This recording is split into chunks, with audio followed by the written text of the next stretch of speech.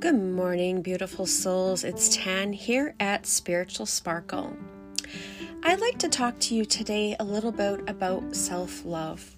So, what exactly is self-love and what does it mean to you?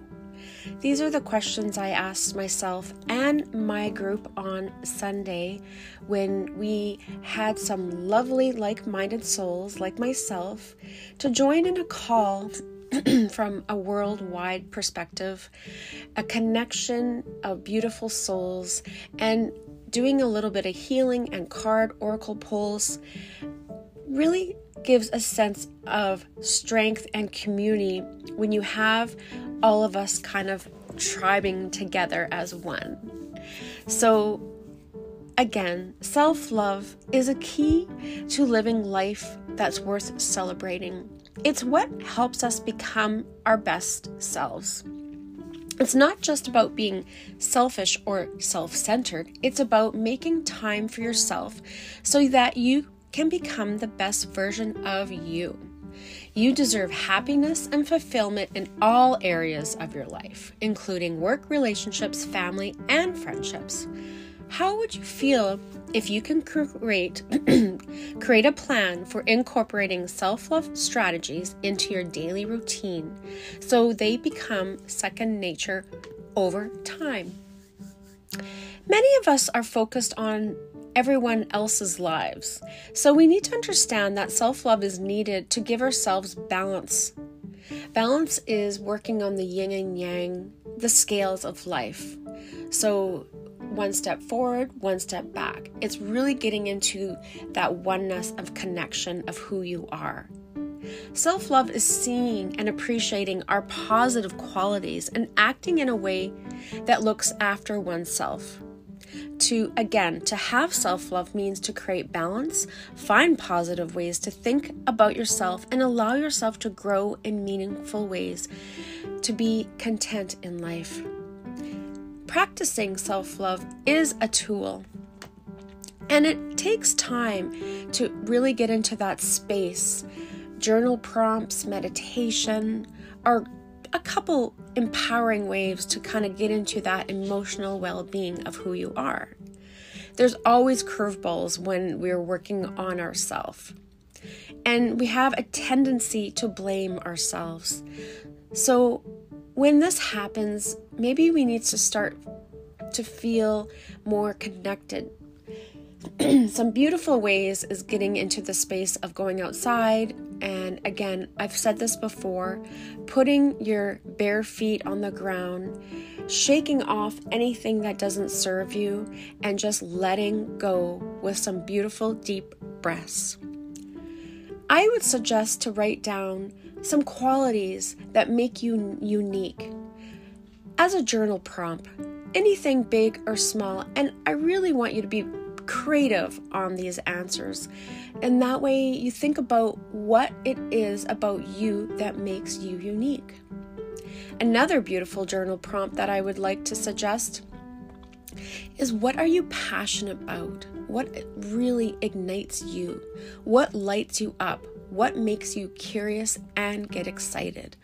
Again, I really, really hope that you enjoy these journal prompts, and possibly if you have any other questions, I am here for you to give you some guidance and nourishment on everyday struggles.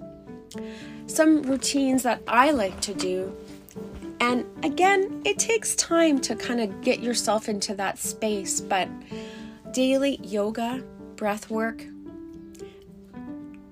Energy work is another form of getting into that gratitude space and clearing things that don't serve you. Working with the pendulum is a divination tool, and it really does amplify things in such a way that it clears things on your chakra level. Becoming into that balance and alignment. Every chakra sometimes takes in different things that we cannot understand. How if someone looks at you the wrong way, or if you're driving by a car and they are tailgating you from behind and you're like, what is happening? So different things on a daily life happen, but we can control our own set boundaries. So with that, every day get into your self-hygiene rituals, affirmations, mantras, even kind of working on your healthy balance of food, smoothies, enriching foods of green, blueberries, all the different chakra colors, cherries for red, for root grounding. These are just some fun ways to kind of interact with yourself in that healing space. I'm really big into herbal teas, and I really suggest to get into a space of, having an yerba mate to kind of give you that caffeine fix without the coffee. Mushroom coffee is definitely one of my favorites. Chai latte is very soothing for the soul. And anything with lemon, I always recommend doTERRA's essential oil lemon in a drop of water to help kind of give that detoxing, uplifting feeling. And it kind of gives you a nice little immune boost as well. I don't know if you've ever worked with colloidal silver, but that's another great way to work with healing wounds, controlling any type of flu or cold symptoms, and antibiotic. I actually have it as a spray, and I spray it in the mouth and my eyes to really, really dig deep into clearing any type of low immune system in my body.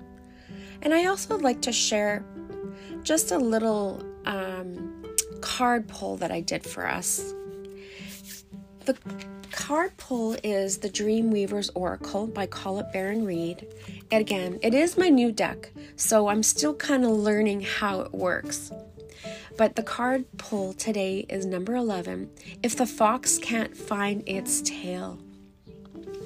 There's a fox, and it has kind of like a circle disc chopped through its tail.